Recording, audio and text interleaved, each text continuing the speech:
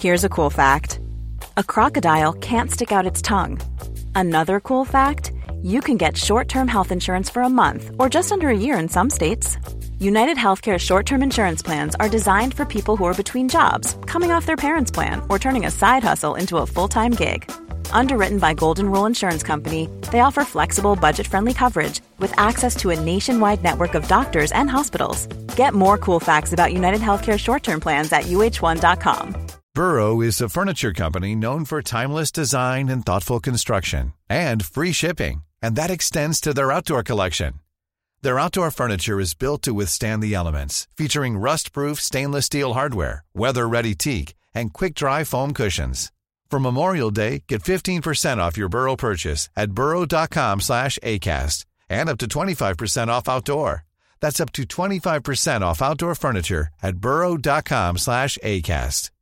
Hey, Dave. Yeah, Randy. Since we founded Bombas, we've always said our socks, underwear, and T-shirts are super soft. Any new ideas? Maybe sublimely soft. Or disgustingly cozy. Wait, what? I got it. Bombas. Absurdly comfortable essentials for yourself and for those facing homelessness. Because one purchased equals one donated. Wow, did we just write an ad? Yes. Bombas. Big comfort for everyone. Go to bombas.com/ACAST and use code ACAST for 20% off your first purchase. Hello and welcome to episode 9 of the world's first Paul Weller fan podcast. I'm Dan Jennings, and 10 years ago I gave up my live stream and career as a radio presenter with one big regret: never getting to interview my hero, the legendary British musician Paul Weller. This podcast exists purely to solve that issue. Welcome to Desperately Seeking Paul. Now, Paul once sang, "Your mojo will have no effect as we head into tomorrow." Well, clearly he hadn't read Mojo's Collector's Series from my special guest this week, Pat Gilbert. Journalist, author, broadcaster, and a man who has Paul Weller on speed dial. Pat shares a love of the jam, stories of many meetings with Paul, and exclusive interviews, plus a sneak preview on 2021's upcoming new album, Fat Pop Volume 1. So let's get into it. Hi, Pat. Hey, Dan. I'm happy to be here. Thank you. This is a joy. So I'm really excited about this one because you've kind of featured Weller and written about Weller so many times over the years. So I'm hoping you're a fan. I'm a big fan. Absolutely massive fan. I think out of all the musicians who've had a kind of influence on me, on my musical tastes and also me as a person, I think Paul would be the biggest one. The Jam and the Clash, I think, were the ones that set me on my way. Focusing on Paul, so when did you first discover the music of Weller then? I'm guessing the Jam from what you just said. The Jam, yeah.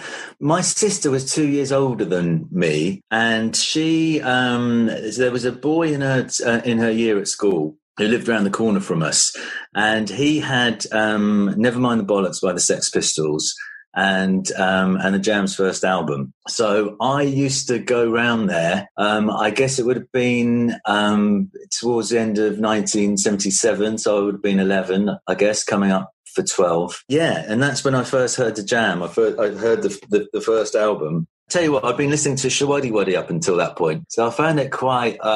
there was something about Weller's voice that was kind of so much about the kind of suburban streets that I'd grown up on, I think. And the Jam, unlike the Clash and the Pistols, they kind of sounded like they'd just come out of the youth club.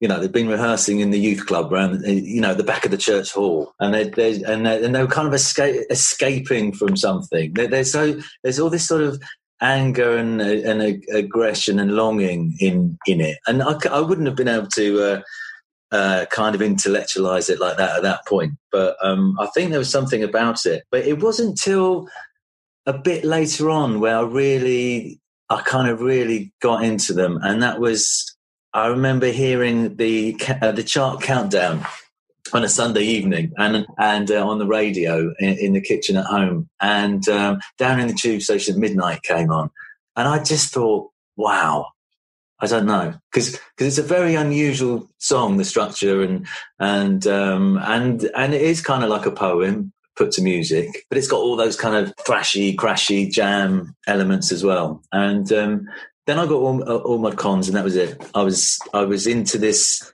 this world of discovery, which was which I still am in it. Love it. So many people on this podcast have talked about the energy, and it's still, when you hear it on the radio now, it still kind of leaps out of the sound waves at you. Yeah, kind of attacks you. I think that song. Yeah, there was a lot of attack in the Jam, and in the guitars and in the vocal delivery. There's a lot of craft. I'm trying to say in the records themselves. If you listen to them, it was Vic Coppersmith Heaven who produced those Jam records.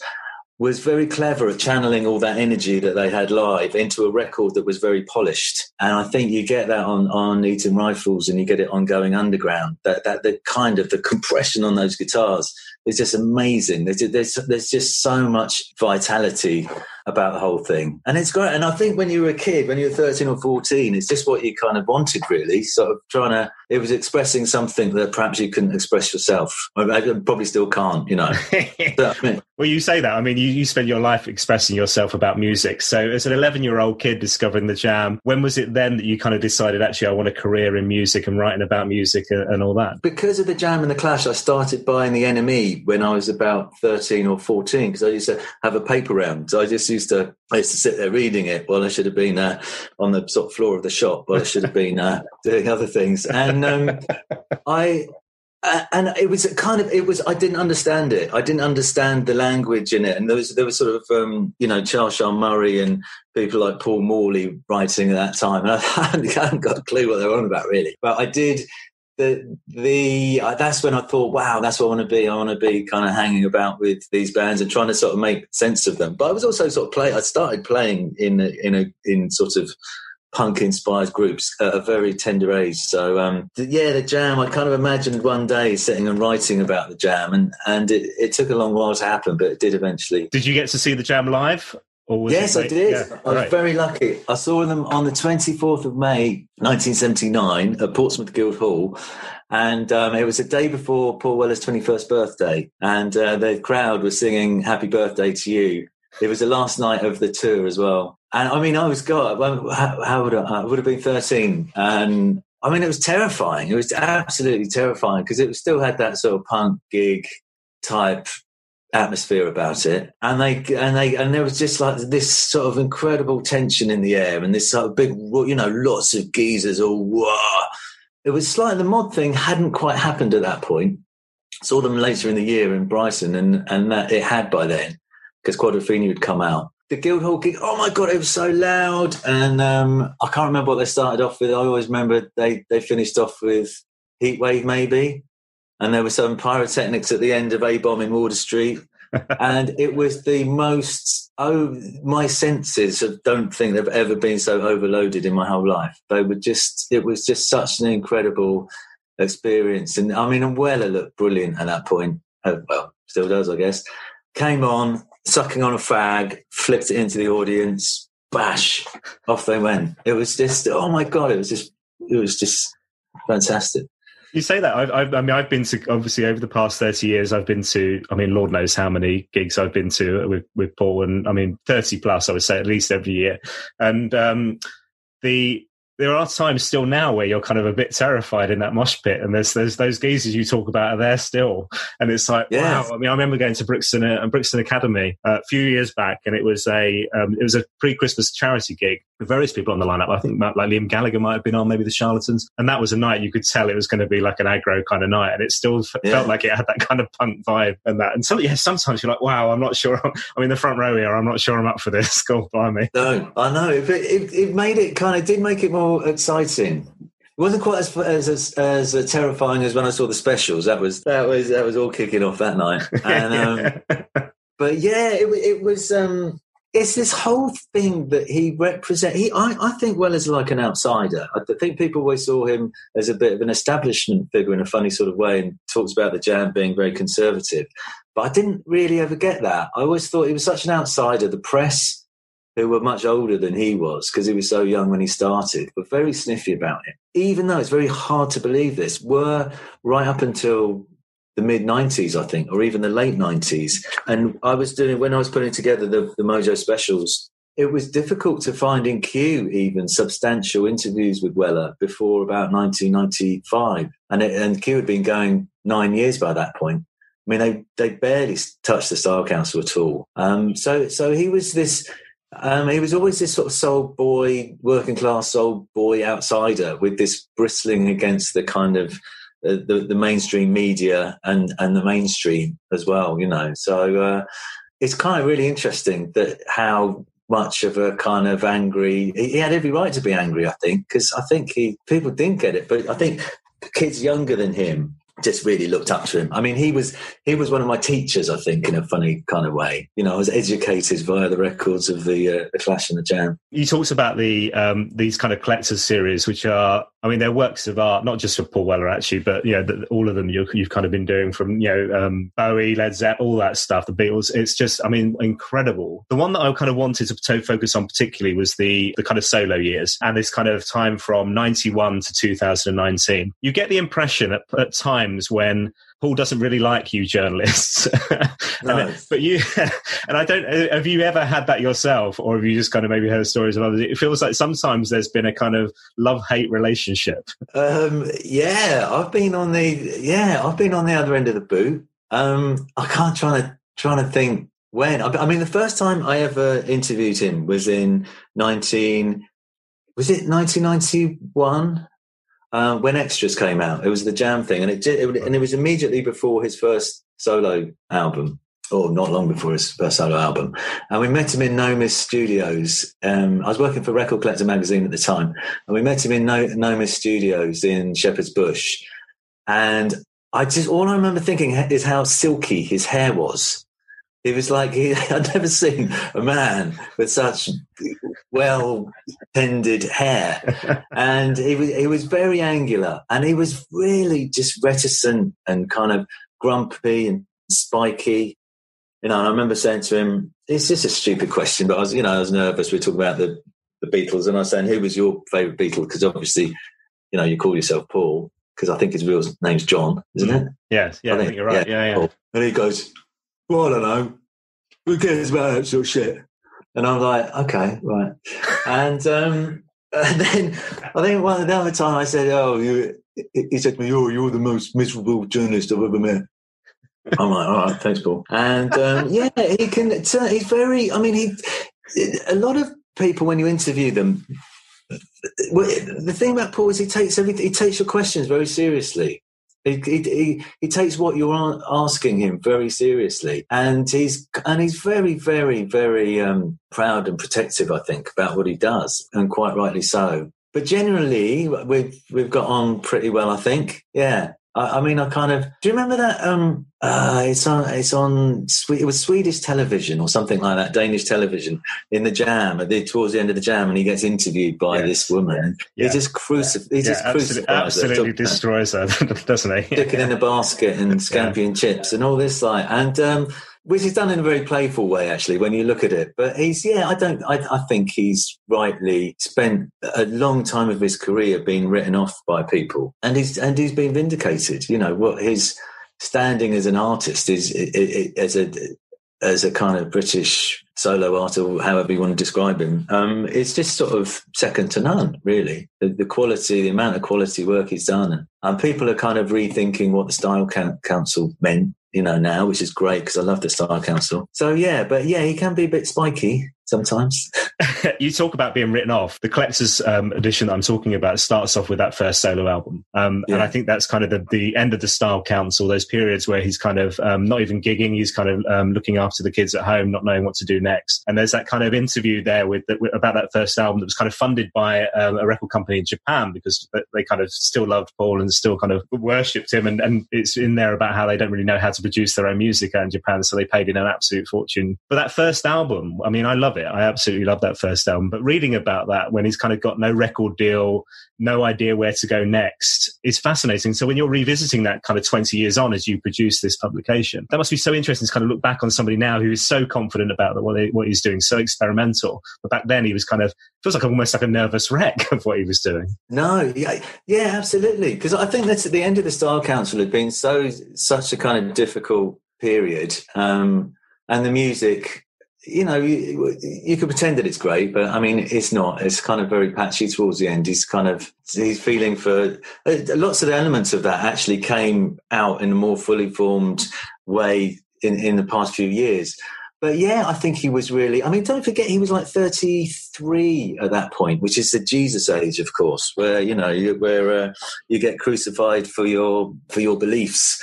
And I think he certainly had been. And we take it for granted now that people in their 30s and 40s and 50s and beyond can make music, which is credible. At that point, that wasn't the case. That punk thing lingered. And the idea that you would make, well, you know, it's like, what would you write about in your 30s? What, going to Sainsbury's and doing the shopping, or, you know, or your kids, you know, it was, and Weller was one of the first people, I think, who, because he'd still looked really good and because he was still growing as a musician, he was the start of that whole era of adult people making really cool kind of music, and he just grows as a musician all the time. I mean, it's incredible. I always think back to the second Jam album, This Is a Modern World, and the musical progression from the first album, even though it's you know 6 or 7 months later, is extraordinary. And all the time he's just learning more and more about studio techniques, about writing, about everything. And I don't think that's finished yet. I think On Sunset and Fat Pop are going to just be, he's just going to keep experimenting. Now, I'm excited about talking about Fat Pop. We'll leap onto that in a sec. But I kind of wanted to ask you a couple of questions around the period, I guess, from that first album to now. The magazine kind of takes you through the period of Wildwood, Stanley Road, Heavy Soul, these kind of huge smash hit records that have massive sales, and it kind of puts him back on top again. How did you feel when you're kind of reviewing that work and stuff? How do you feel kind of looking back on that time? Because that was the kind of height of Britpop. And when you kind of read back, that feels like a massive, massive comeback for him. Yeah, but it was such a great time. And he was part of it. We talk about Britpop and we talk about Oasis and we talk about Blur. There was other things happening, like Weller's Renaissance and the Charlatans sort of growing as a band, and all those people who had been influenced by the 60s were coming back. And like, oh my God, it was like the sun was shining every day, I always thought. And every new record that everyone was putting out was brilliant and everyone looked really cool. They got rid of all that horrible grunge stuff with people with ripped jeans and goatee beards, and it was people looking really sharp and angular and moddy. And I think it was great. I mean, well, it looks great, it sounds great. There's still loads of sort of energy and ambition. It was great. Now, as we go through, obviously Paul kicks off the new millennium with Heliocentric. You then take us through Days of Speed, which was this kind of acoustic tour, and tour and album, and then into 22 Dreams, which is where we'll pick up. So this extraordinary kind of double LP.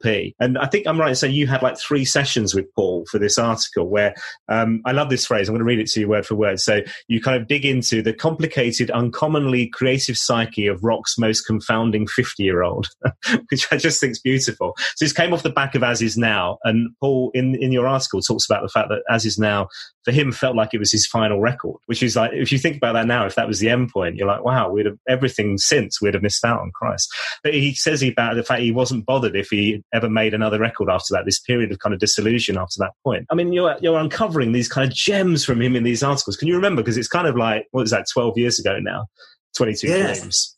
Yeah, it was. At the time, I knew it was a really good album, but I didn't realise how important it was going to be historically. He was, and I was surprised about what he said about his previous album, because I'd quite enjoyed that. I think somewhere along the line he'd discovered electronica, and somewhere along the line I think he decided that he wasn't going to have any musical boundaries, and he was going to that if he was going to make this record, it didn't matter if his fans didn't like it. I think those come along every now and again. I mean, the quality of songwriting on that album is amazing. It was a crazy time, because I think that was the end of his time, where after the vindication of his solo years and becoming massive again with Stanley Road, he'd lived a kind of, I don't want to say rock and roll lifestyle, because it wasn't a rock and roll lifestyle, but I think he'd sort of enjoyed boozing and travelling and that kind of stuff more than he'd ever done. And that was towards the end of that thing. So we had 3 sessions, and I think I mean, we were just pissed the whole time, to be honest. I can't even remember. I remember one was in an Italian restaurant. One was at the Black Barn. Yeah. How did that end up?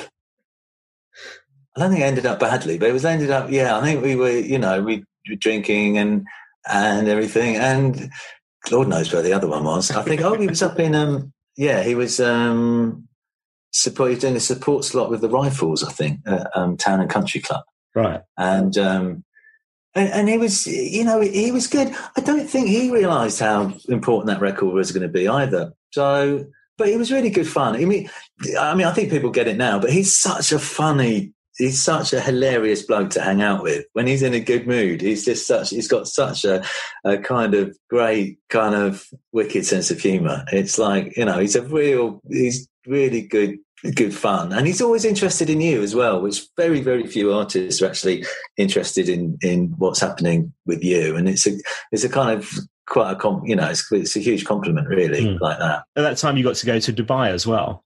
I did get to go to Dubai, yeah. It was for Q Magazine. And I think they were the Dubai tourist office was trying to open up Dubai at that point as a kind of Western weekend holiday destination kind of thing, quite successfully, I suppose. So I think they paid some artists quite a lot of money to appear at a festival. And it's just like it was like in a car park sort of next to the desert. Right on the outskirts of town by the airport, because it was so surreal. I mean, Dubai at that point was so surreal because obviously you can't drink, but you can drink. If you're a Westerner, you can still drink in hotels, and there were still licensed things. So it was just full of expats who just drank the whole thing dry by about 9:30. And Weller and his band weren't allowed to drink on stage, so they had vodka and lemonade in their water bottles. And they were just on fire that night. It was when it was the beginning of that touring band that he has now with Steve Pilgrim in it and Craddock and Crofts and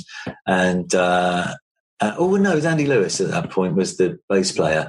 But he had these young guys and they were just giving it. It was just such a magical night. They played it to the early hours and then we all flew home together. So it was good fun. What a joy. What a joy. What's Paul watching on the aeroplane? I don't know. Actually, I'll say together, I think they were on a different flight. They were on a posher flight. We were probably... All right, yeah, fair enough. Then 2 years later, Wake Up the Nation, an album that sees the return of Paul working with Bruce Foxton, his old band partner. I went to all 5 nights in a row at the Royal Albert Hall for that tour, which was just incredible. And there was one night Kelly Jones came on, another night Bruce Foxton came on. I've never heard any noise like it. I thought they were booing, but it was Bruce, like Bruce Springsteen, Bruce. It was incredible. But you also write about this kind of return to Woking. So they did this charity gig, this kind of homecoming gig at Woking Leisure Centre randomly for a couple of local hospices. And Paul and Bruce back together on stage again, which is...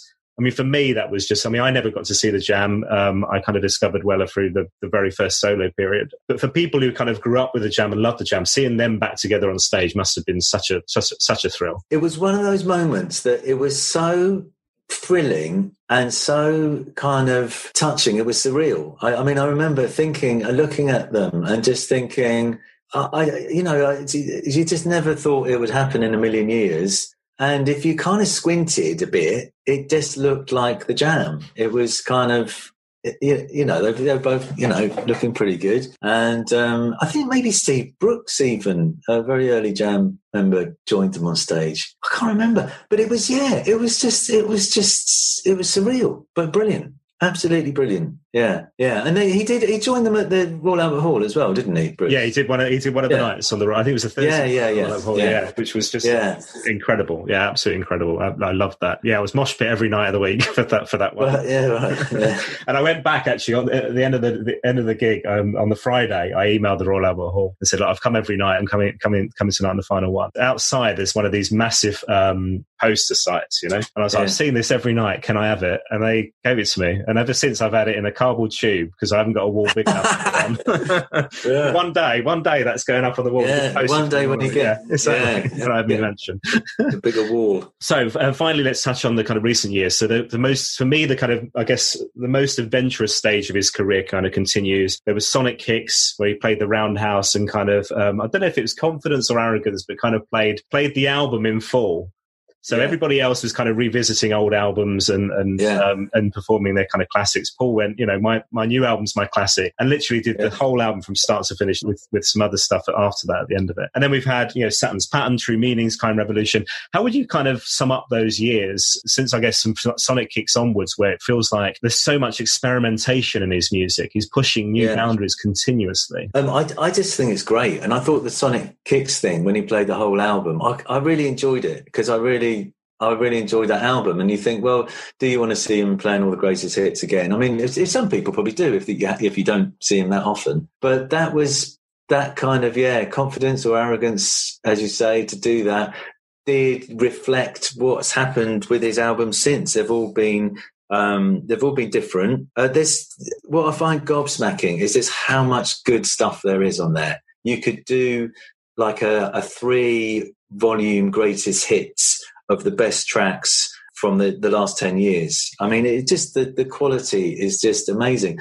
Almost too much for fans to take in, I think. If you're used to living with somebody's music and absorbing an album, for a new one to come around just around the corner straight away, so it sometimes can be a bit disorientating. But there's some great songs. I mean, he could just play a 2-hour set of the best stuff from the last 4 albums, but easy. Yeah. You talk about the that disorientation. I love that, because that's so true. It's kind of, it feels like we're only just kind of really digging into On Sunset, and then suddenly there's a news. He's recorded this album in lockdown. It's coming out next May.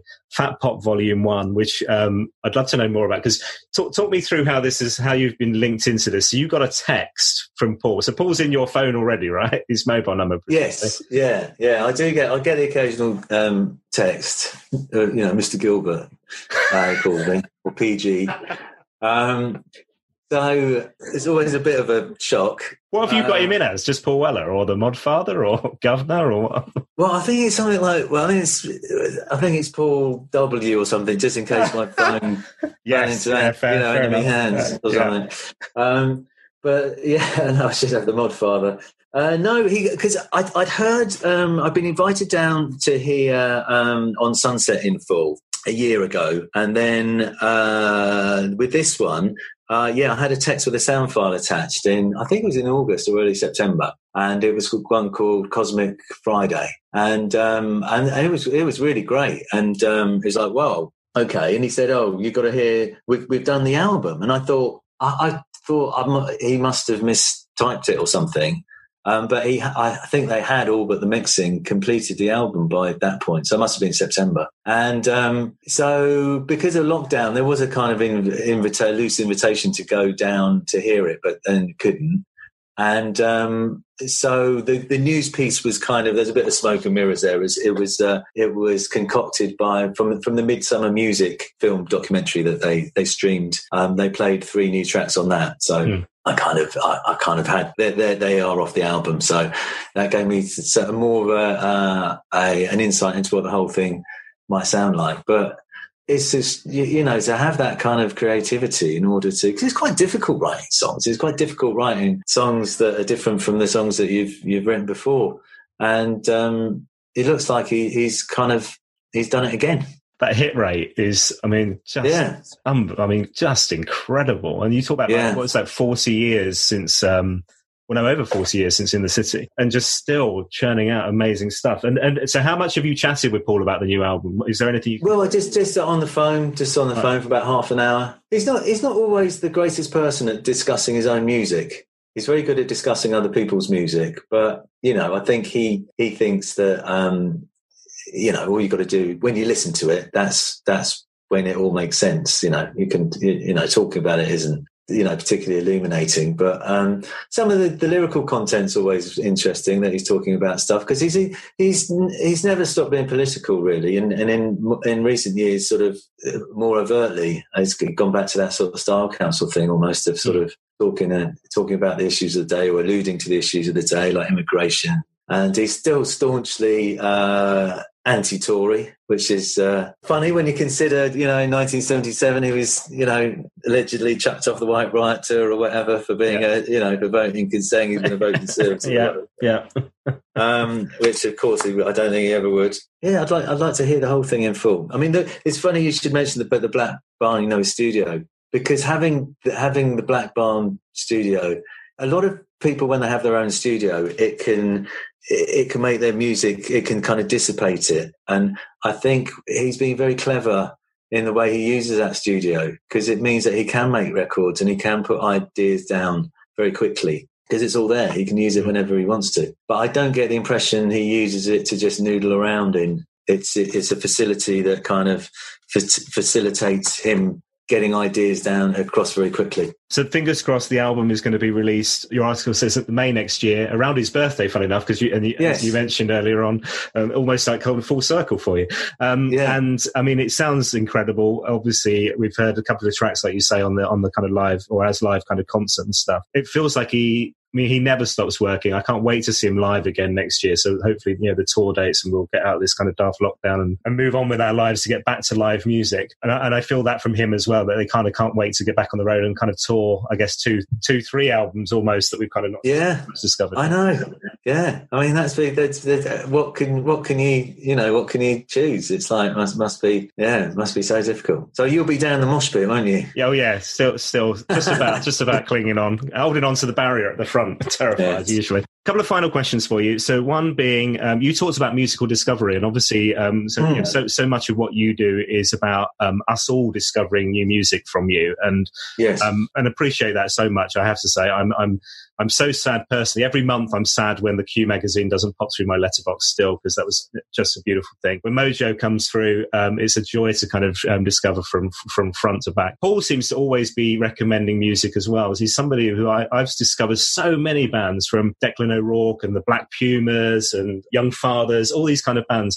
It's so lovely to kind of have these recommendations from you guys. It just helps us to discover music in these times. Well, it does, but it's increasingly hard to do it, because I think from a personal point of view, I kind of get sent and are expected to listen to and review albums of a certain kind, which brings me to something like I'd say a recommendation would be Andy Crofts, who's Weller's bass player and kind of together with Craddock, his kind of right-hand man, I suppose, creatively. The Moons, his band, have just done a fabulous new album, really, just called Pocket Melodies. It's almost, I always knew that Crofty was a kind of very talented guy, but I mean, it's just that's a really good one. But keeping up with that I mean, because Weller turns you on to people like Le Super Homard, who are the French band, and he's got an amazing ear, and he also very much respects and wants to bring through young musicians, which so few older musicians do. Yeah, I think you're right. It's great to kind of see people like Lucy Rose. I discovered through him and saw her on tour and stuff, and absolutely adore her music. She's great. Final couple of questions. You're allowed one Paul Weller song for the rest of your life. It can be The Jam, The Style Council, or solo. Obviously, this will change all the time, but what would it be right now? You bastard. When you finish this recording, what would you go and ask Alexa to play? God, the one that really touched me, I think, is A Place I Love off Omar Bonds. Yeah, we're making a stand against the world. That was something as a young man that made the hairs on the back of my neck sort of bristle. And but I think it'd have to be a long one, though. That was the thing. If he only had to have one, it'd have to be Tube Station or In the Crowd or something like that. Title track from the last album. I can't remember what it is. That's right. Yeah, track on the first. Yeah. And final question. So obviously the aim of this podcast is to end up at Black Barn with a day-long interview with Paul Weller. Is there anything you think I should cover off? Any tips? Because you've obviously spent quite a lot of time with the man, even if it's just what we should text to each other afterwards. But is there any tips from you in terms of what we should cover? Well, I think you should be honest with him and honest about who you are as a person, because he's got that thing. He'll suss you out in a minute. So I'd like to. I've always wanted to ask him a little bit more about his upbringing, and I've always wanted to ask him a little bit more about how he kind of he coped with fame, you know, in the early years. And people forget that he had, at one point, he had Respond. He had his own record label, and he was signing acts. And I think people forget that he, you know, writes poetry or wrote poetry. There's lots of different aspects of his creative thing that I'd like to, you know, I'd like to know more about. Definitely. That thing you just touched on about the young age thing. I mean, kind of the Jam and being a star. He was kind of like 19, 20. That's, I mean, A, the work that was coming out, but B, the pressure on you for kind of, you know, to be this kind of spokesperson for a generation who was kind of called at the time was kind of, I could barely make my own tea, let alone anything else at that age. Well, I know. It's just such a, it was obviously there, but you look at those pictures and you see there's this guy with so much going on in his head. There's, you know, just so much going on in his head. And I talked to, I interviewed one of the Clash roadies earlier this year, the Baker, and we got to talking about the Jam. And he said, all I remember about Paul Weller is whenever you'd see him, he'd be biting his nails. And you can see, you've seen pictures of him with his sort of, you know, chewing his nails. And I think he was kind of, you know, there's a lot of kind of anxiousness, I guess, in those early years, being thrust into this industry and kind of world. And, you know, and it's kind of, I think he did well to survive it and did well to take the Jam from the first album to number one with Going Underground. It was sort of, he really managed to kind of progress into somebody with potential, into somebody who was just as good as anyone else. Yeah, it would have been very easy to have kind of not followed through on that. And then he could have given it all up in 78 and gone and. Yeah, I don't know what he'd have done. Probably just done the same thing. Just gone back to the pubs and played and become famous at another time. Yeah, maybe. Yeah. Hey, Pat, this has been such a joy. Thank you so much for your time. I can't recommend enough the collector's editions that you've kind of put together on Paul. For any fan, I have to say it's not something you just kind of flick through once. You kind of literally devour it every kind of week. It's brilliant, honestly. So thank you. And thank you for your work on introducing us to new music and everything. But most of all, thanks for this chat. It's been an absolute joy. We've not even touched on the other artists that you've met and the other artists you've talked to and met up with, people like Paul McCartney, who's in his secret hideaway in Long Island. We've not covered off the Clash. We've not even covered off the stuff that you wrote for the Jam box set. There's not been time, but it's been an absolute joy, Pat. So thank you so much. Dan, thank you so much for having me. It's been a pleasure. Cheers, mate. Brilliant stuff. Enjoyed that one so much. What a lovely man, and what a bunch of brilliantly interesting tales as well. And even more excited about that new album now as well. Next week on the podcast, a real highlight for me. Get out your copy of 22 Dreams and look at that amazing picture. What a cover, right? Well, artist Tim Shepard joins me, Weller fan, former Go Discs employee, and the creator of that wonderful piece of art that formed the cover of the album back in 2008. Something a bit different for our journey so far, but it's a real delight. Get it into your ears by subscribing now. And don't forget, leave us a review, give us a retweet, and helps us spread the word. You can also get in touch with suggestions of guests or your own fan stories. It's at Weller Fan Pod on Twitter or Paul Weller Fan Pod on Instagram. See you next week. Mom deserves the best, and there's no better place to shop for Mother's Day than Whole Foods Market. They're your destination for unbeatable savings, from premium gifts to show-stopping flowers and irresistible desserts. Start by saving 33% with Prime on all body care and candles. Then get a 15-stem bunch of tulips for just $9.99 each with Prime. Round out Mom's menu with festive rosé, irresistible berry chantilly cake, and more special treats. Come celebrate Mother's Day at Whole Foods Market. Planning for your next trip? Elevate your travel style with Quince. Quince has all the jet-setting essentials you'll want for your next getaway, like European linen, premium luggage options, buttery soft Italian leather bags, and so much more. And it's all priced at 50 to 80% less than similar brands. Plus, Quince only works with factories that use safe and ethical manufacturing practices. Pack your bags with high-quality essentials you'll be wearing for vacations to come with Quince. Go to quince.com/trip for free shipping and 365-day returns.